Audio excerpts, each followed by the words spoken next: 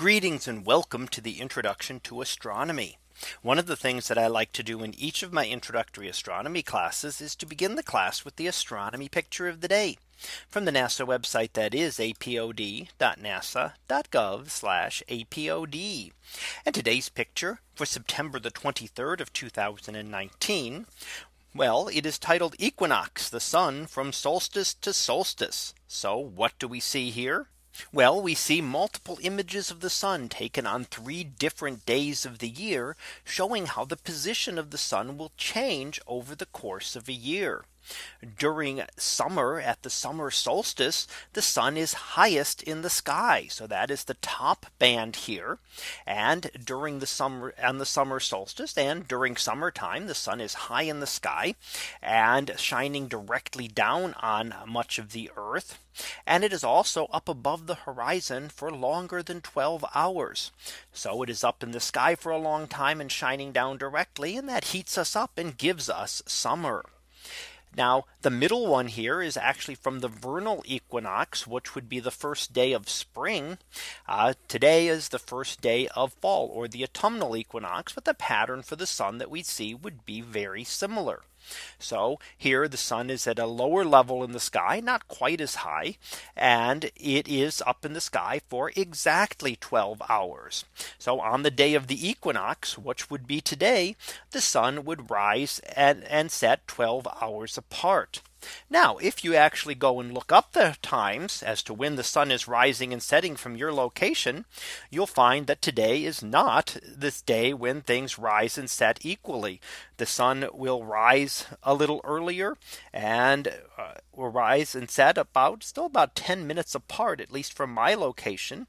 We have a sunrise at 6:55 in the morning and a sunset at 7:04. Now, why would this occur? Well, that's because when the sun is low in the sky, the atmosphere will refract its light and bring it up higher. So it'll make the sun appear higher in the sky than it actually is, making the sun rise a little earlier than it would if the Earth had no atmosphere, and set a little bit later. So it'll actually be a couple days from now when day and night would be exactly equal because of the Earth's atmosphere.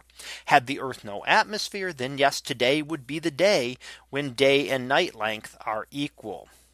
Now we also see the bottom row here, much shorter than the other two. That is the winter solstice, the first day of winter, and when the sun is lowest in the sky.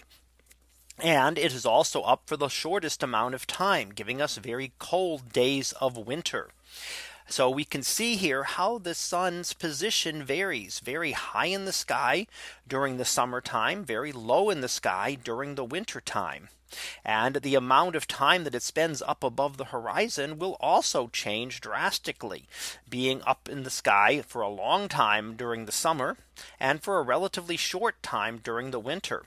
And this combination of two things gives us our seasons that occur here on the Earth. That is why summer is hot and winter is cold.